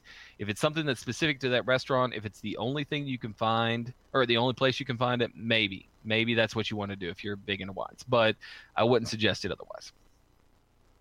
So most wine lists are designed with the casual drinker in mind.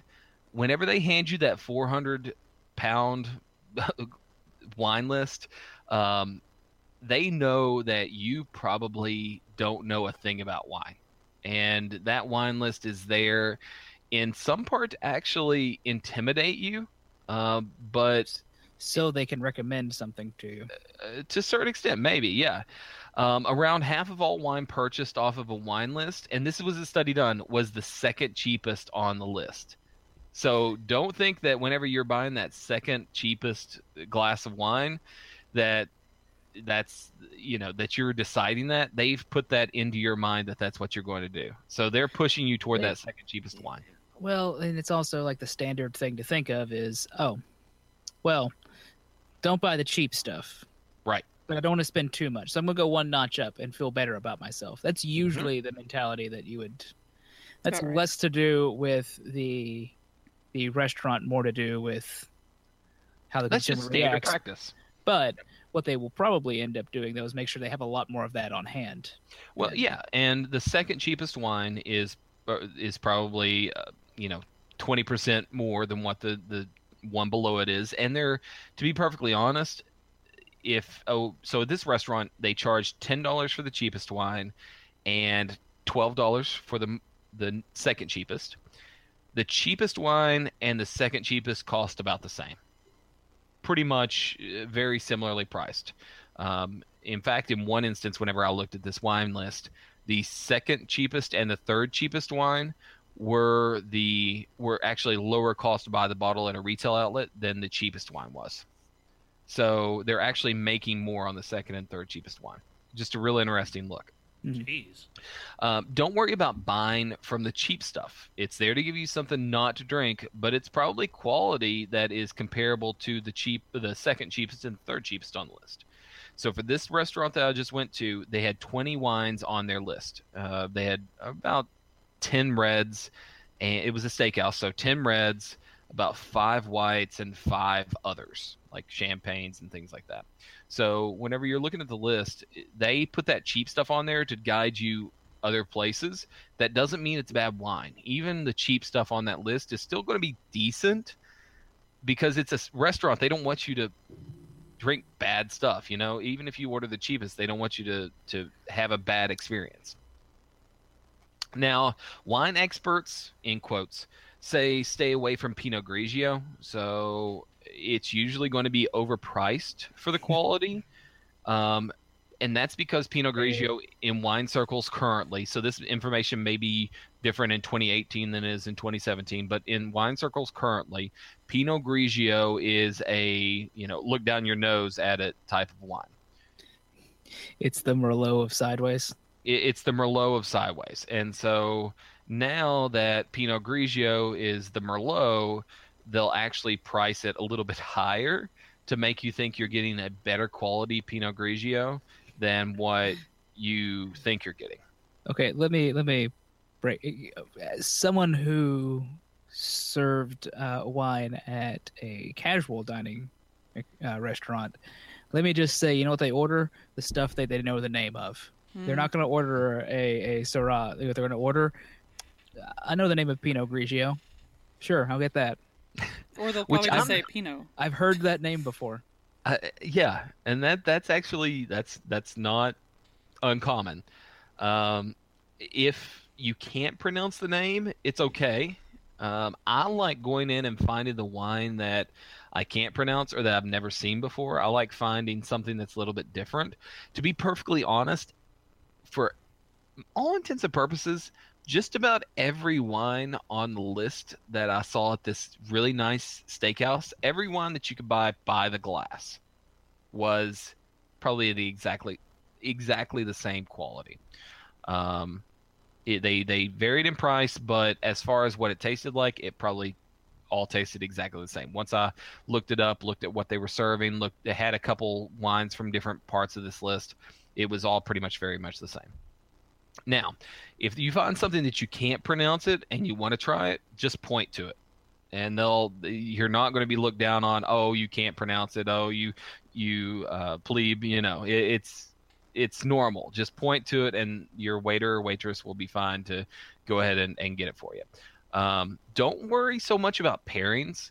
The people that kind of look at you and scoff at you for having red wine with fish, in my opinion, they should just kind of stuff it, drink what you want. That's my opinion. This last go around, I ordered red wine with my oysters, which are, fish side, and ordered a white side with my steak. So, I just kind of did it to see what they would do. They don't care. They're making money either way. They just want you to order wine. Waiter, I'll take that Joey Trebbiano. There is something to be said about having white with fish and red with meats. I don't care. Drink what you want. That's the biggest thing. If you want to drink something that's a certain style, if you haven't tried something, go for it. Just get what you want. That's about the biggest thing. What if you just want beer? Go with beer, yeah. Like, this is just the idea of, if you want to go with wine, if you want to, basically look right when you're ordering wine, if you are concerned about your looks, then that's one thing. But if you just want to have something that tastes good, go for it. Nobody's going to judge you for it. Your wait staff doesn't care, to be perfectly honest. They're just there to make their dollar. If you order a $30 white with a steak versus a $10 red, they're still going to think you're a lot cooler person because you ordered 3 times the price. Let me just say, there are thresholds to that. This goes past wine, but if somebody, for example, ordered a Bahama Mama and wanted scotch in it instead of rum, no, there's some judging going on. Yeah, there is. There is. That's on the bartender side, though, and you get some of these bartenders. It's also some of the bartenders were servers. Like, some of the servers had been bartenders, and they were like, I don't know what he wants. Yeah, but you still have to make it. So if that's something that you like, if your palate goes for that, go for it. Very smoky mango in that is all I'm saying. Yeah. And to be perfectly honest, that may be some sort of drink that in 10 years, a high-end bartender may be like, oh, we won awards because of our mojito with scotch. Let's not judge it based on its atrocity to scotch. That's not a mojito at that point, Casey. That's a mint julep. Okay, let's not judge it on its atrocity to scotch, but what it could do for Bahama Mamas. There you go. So some wine lists will have I put some on my most have here. some order. Most will have some order. So either you're looking at probably price what you would see on most wine lists. We used to do ours sweet to dry. Yep.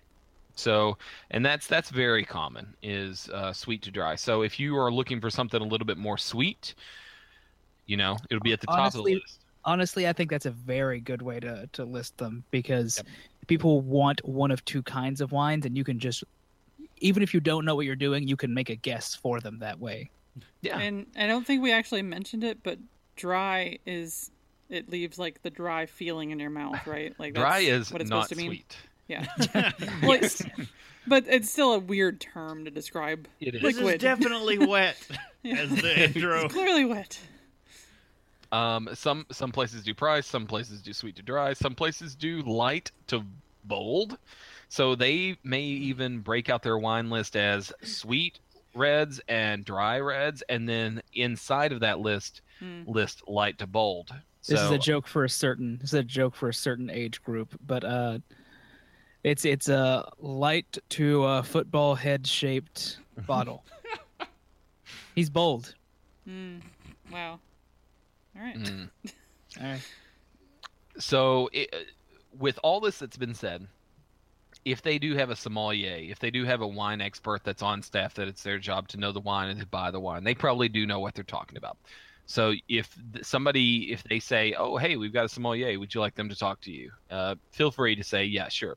If you're at that stage, you're making a whole lot more than I am. Right. The sommelier comes out. Your wallet's in trouble. That's because at that point, you actually don't care when price doesn't matter. Casey, what happened to you working on your beer sommelier? Oh, Cicerone. So I haven't done a whole lot with that. I need to get back on it.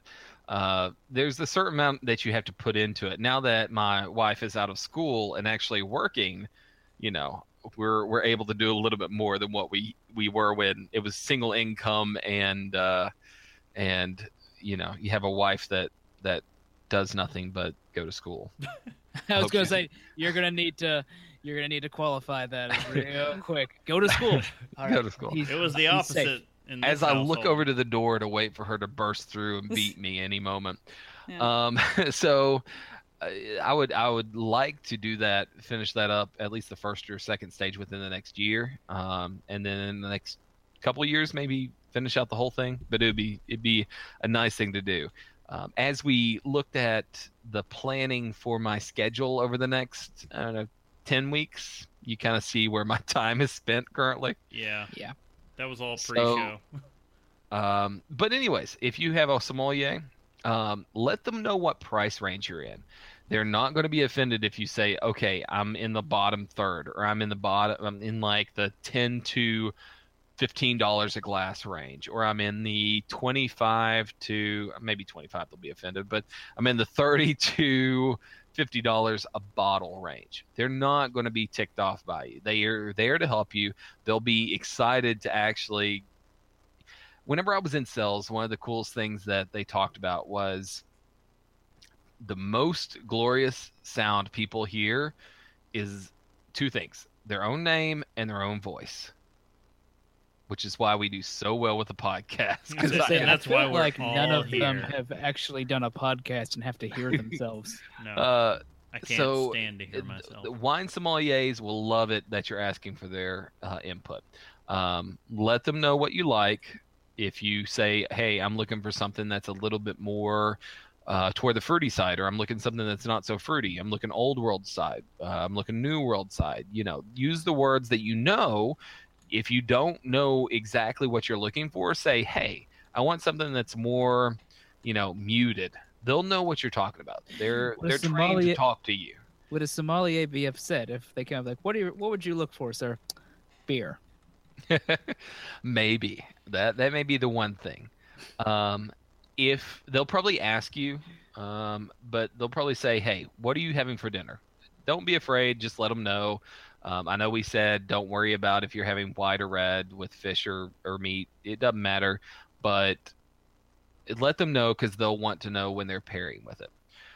Don't say you pick unless you're pretty much okay with everything on there. That means every price, everything that you're going to. They're not going to go up to the most expensive bottle and bring it to you, but it would be nice if you could just say, hey, here's 3 things that I really like the sounds of. You tell me which one you like best. They'll be happy to do that. The wait staff will generally only know a few things about the list. True. They may try to point someone to the same wines every single time, no matter what, because that's what they've had the most success with. Also true. And they may be motivated by other things other than your pleasure, like definitely true.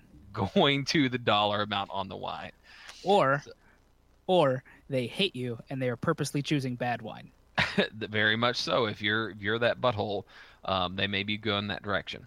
When you order, there will likely be wines by the bottle and by the glass. You can get a whole bottle of wine. You can get a whole bottle of wine, but you will only. Okay. If you see a wine that is sold by the glass, you can get it as a whole bottle. But you can only get a bottle of wine as a bottle. Don't try to ask for a bottle of wine as one glass. They probably won't. Most likely, 99% of the time, will not give you the bottle as a glass. Okay. So a bottle will pour about 4 glasses of wine. Check the glass to a bottle price, and you're probably going to get a better deal by buying a bottle. If you order a bottle, so this is kind of important. If you order a bottle of something that's a little bit older or something that's a little bit fancier, the waiter or the sommelier may bring it out to you, may present a cork to you, and also may pour you a little in a glass to try. This is my favorite scene. This is one of my favorite scenes from the Muppet movie. They get him like the little sparkling whatever, and it's like a pop top, and he pops it open, and he just gives him the bottle cap to sniff. Oh, it's so good. It's Steve Martin in there. It's fantastic. Oh, I'm gonna have to watch this. I don't remember this. Last time I watched it, I probably wasn't a wine guy. So if you order a bottle of something that's older, don't be offended. Also, if the waiter if the waiter does it, it's a little different. If the sommelier comes out and pours some for themselves and tries it before you get to, don't be offended. Okay. That's just them trying to figure out if it's good before they give it to you, present it to you for you to try. So it's common, semi-common for them to do it. Now, here's something that you need to be aware of. When they present the cork to you, there's pretty much nothing you can tell from the cork except for it's wet. That's about it. If they stored the wine on its side, that kept the cork wet, which means that it kept the seal good. It kept that cork expanded and sealed, which means that the wine's probably pretty well kept. Otherwise, you're not going to find anything about the cork interesting. Smell the wine itself. Make sure it doesn't smell like a moldy basement. And when I say moldy basement, that's a different smell from horse blanket or some of these other aromas that could actually be appropriate in some wines. But keep in mind that if the wine doesn't smell flat or taste flat or dull, those can be signs the wine has been corked, which is about 5% of the time. It's not very common for the wine to be corked. 5 to 1% is about the number that we see most of the time.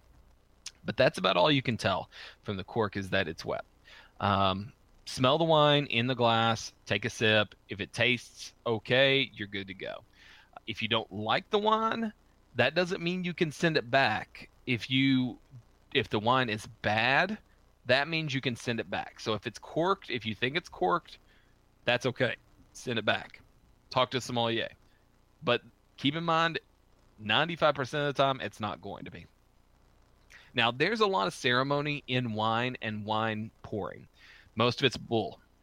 Pouring the wine by the neck is one of these things. So whenever I was in an internship in college, I was, just like today, I'm big into drinks. I do a lot of research on drinks. I figure out a lot of the things that are around drinks. So I went and ordered the wine for a wine and cheese event for a moderate-sized nonprofit organization. And so as I'm pouring the wine, I'm there like with the event and pouring the wine for the event, and I'm holding the wine by the neck. Some a-hole, I'm just going to go ahead and put it out there, orders a of all things, if you're going to order a wine and you're wanting somebody to judge you, white Zinfandel is the way to go. I'm going to say never order a white Zinfandel. Just my thoughts on that. So comes up, orders a white Zinfandel, and then as I'm pouring this white Zinfandel, comes and tells me, "Oh, you're pouring that wine wrong." And I'm thinking, what's going on here? You're holding it by the neck of the bottle. So I get a little scolding. Not nervous, self-conscious. That's the word I guess I'm looking for. And as I'm self-conscious here, pouring this white Zinfandel, I go ahead and hold it by the base of the wine and pour it out the rest of the way, and let that gentleman go along his merry way. And I go back later on and I'm like, let me do some research. There is nothing out there about pouring wine by the neck.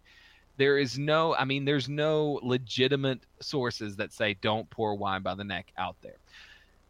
There is a lot of BS that people think they know how to be fancy with wine. They have no idea what they're talking about. So just putting that out there.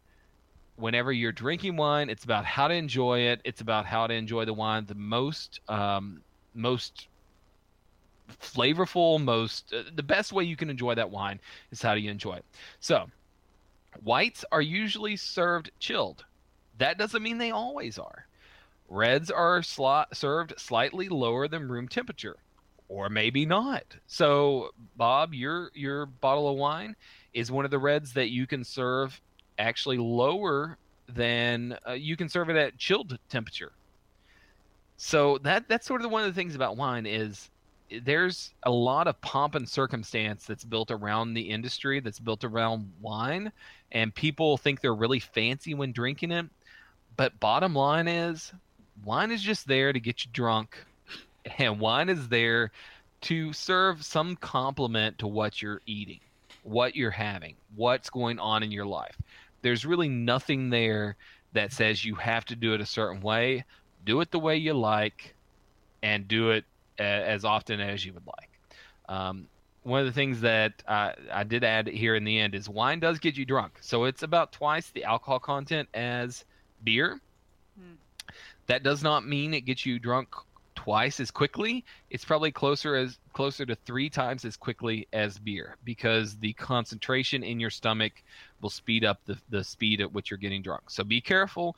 A bottle of wine is not the same as 4 bottles of beer. So keep a bottle of beer. I can drink 750 milliliters of a beer, whereas if I had 750 milliliters of wine, I would be absolutely tanked and probably blackout drunk.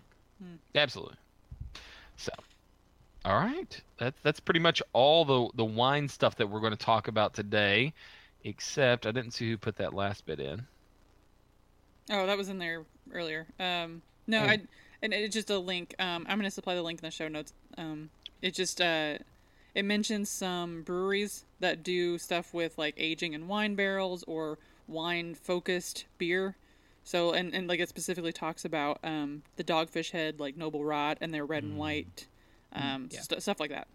Yeah, wine can add a fruity character to beer whenever you throw it back into a barrel that's had wine into it. So when we did a lot of there's just a lot of play between the two. If you're barreling wine, if you're barrel aging wine, you could do it with a little bit of char. You could do it with no char at all. The big rage 5 years ago was unoaked Chardonnays. So Chardonnays have a tendency to become too vanilla, too oaky. And so the big drive was to take Chardonnays and put them into still instead of in wood barrels. Wine changes all the time. If you want to keep up with the trends, go for it. If not, just drink wine. As long as you're not drinking white Zinfandel, I don't care. All right. Okay, so all right. Ready for what we're drinking? All right. Yeah, I think so.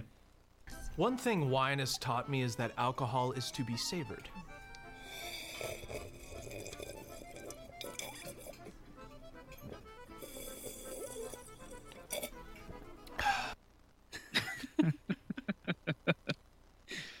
Is it all right? Indeed it is. All right. Okay. Yeah, I'm not drinking this whole bottle, thankfully. I'm gonna try to wine apparently can keep for a little bit at least. From the looks of that wine mouth. I hate you so much right now. Yeah, because I go with red wine, so I always get wine mouth. Like, I was really happy this wasn't a video episode. But I literally went to Party Source. Not to pull us any further than what we already are, but wine was used as partially makeup, and so the fact that we use lipstick now as a lip stain is probably a throwback to the fact that once you were drinking wine, Brittany, you were more attractive to a male because you were drunk. Oh, yeah, I'm looking at the person next to me. Remember that, right? Anyway, but yeah, that I should really just also remember to wear like red lipstick anytime I have red wine, so that way you can't tell as much. But so I went to Party Source and was like, so what is the driest possible red that you have that's not expensive at all? So I got this thing called Old Pearl, and it's a Cabernet Sauvignon, and it's from California, 2015. And yeah, it's 13.9% ABV. So there's that. With a dog on the label. Yeah, there was a dog, and I was like, well, that's a bonus. Some people only shop by the label, as we discovered. Yeah. Apparently, Ashley Paramore shops for her wine based on if there are birds on the label. Yeah, I mean, whatever does it for you. But so the description. Gotta make Dr. Bird feel at home. Yeah, exactly. It's not a bad wine, honestly. Like it was on sale, and it was like $10, and I was like, whatever, I don't care. It I'm gonna keep it for like maybe a week or two.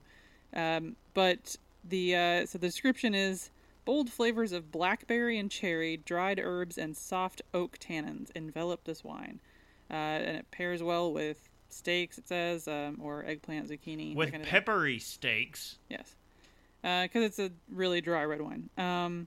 It's just I don't like overly sweet drinks, so this is like a really buttery.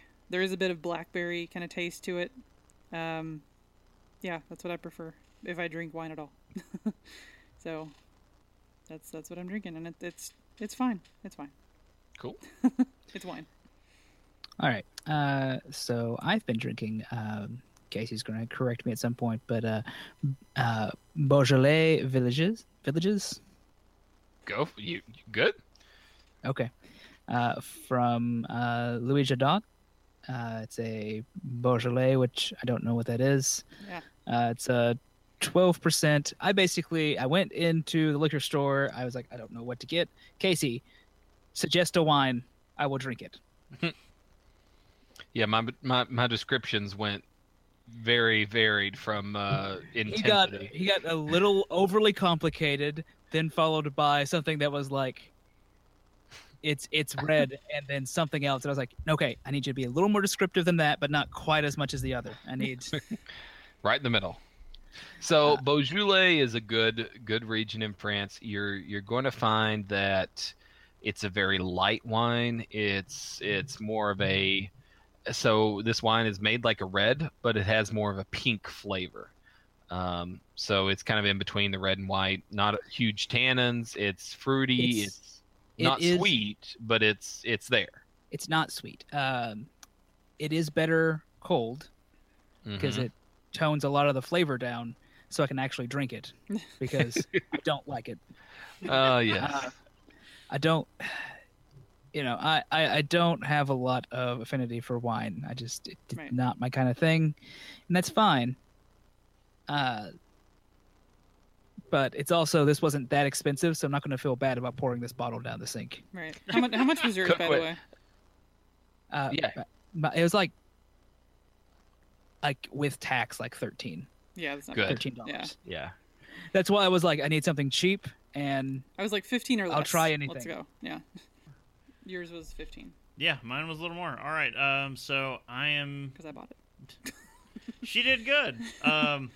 I send her out with, I don't care. I'm probably just going to drink whatever's in the fridge because I'm not drinking to theme. So she came back and was like, well, I got a wine and I got you something. Barrel-aged wood thrush from Little Fish Brewing. They are out of Ohio. I can't remember Athens, Ohio. Athens, Ohio. Yeah, they're up there with Jackie O's. Yeah. but they were named the best new brewery in Ohio last year out of GABF. And the beer, Barrel Aged Wood Thrush, was actually the World Beer Cup 2016 Gold Award winner in Belgian and French style ales. Nice. It is a Bier de Garde. And Bier de Garde, yeah. Garde. 6.6% ABV. IBUs, couldn't find it anywhere. Beer Advocate score of 86. It said good. And there's a very nice description on the bottle. This farmhouse style Bier de Garde is inspired by the wood thrush's birdsong, which lends an ethereal quality to the shady, deciduous forests of southeast Ohio. I'll leave it there. It goes on and on about it. Yeah.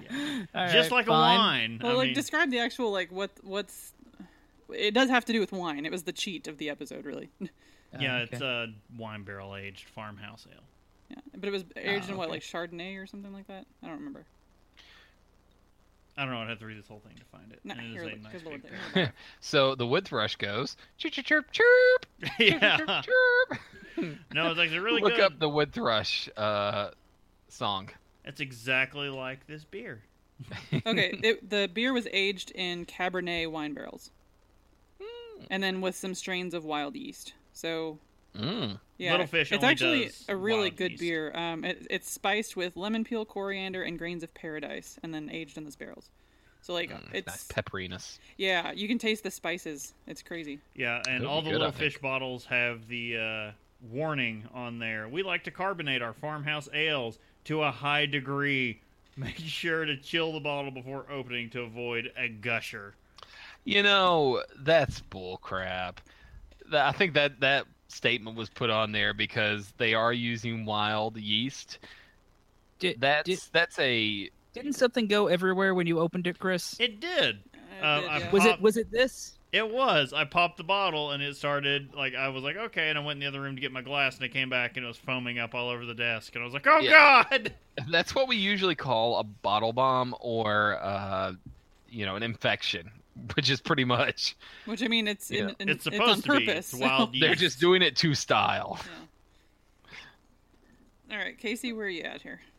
So I am a bottle and a half in. At this point, Jesus. If you couldn't tell, I had a half bottle of champagne. So I went to a wine store down in South Carolina. Was able to find some Taittinger, which is the the champagne of choice for James Bond. If you were not aware, in the novels, so in the movies, James Bond drinks martini, shaken, not stirred, with Smirnoff vodka. Novels, he drinks champagne mostly. Although he does invent the Vesper, which they did in Casino Royale.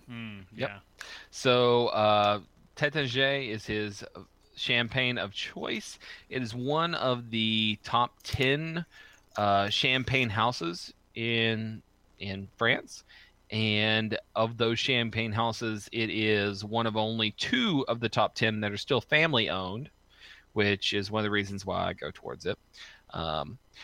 The one I'm drinking today is the Brut La Francois. I guess I don't know how to say that. France Casey. It tasted a lot like the aroma was, and this is one of the things when you're drinking those $10 to $25 a bottle wines in normal stores, not in the restaurant, they all pretty much have that same flavor. This one has a weird flavor to it, and I like it. It has like a toast flavor to it. That's really cool.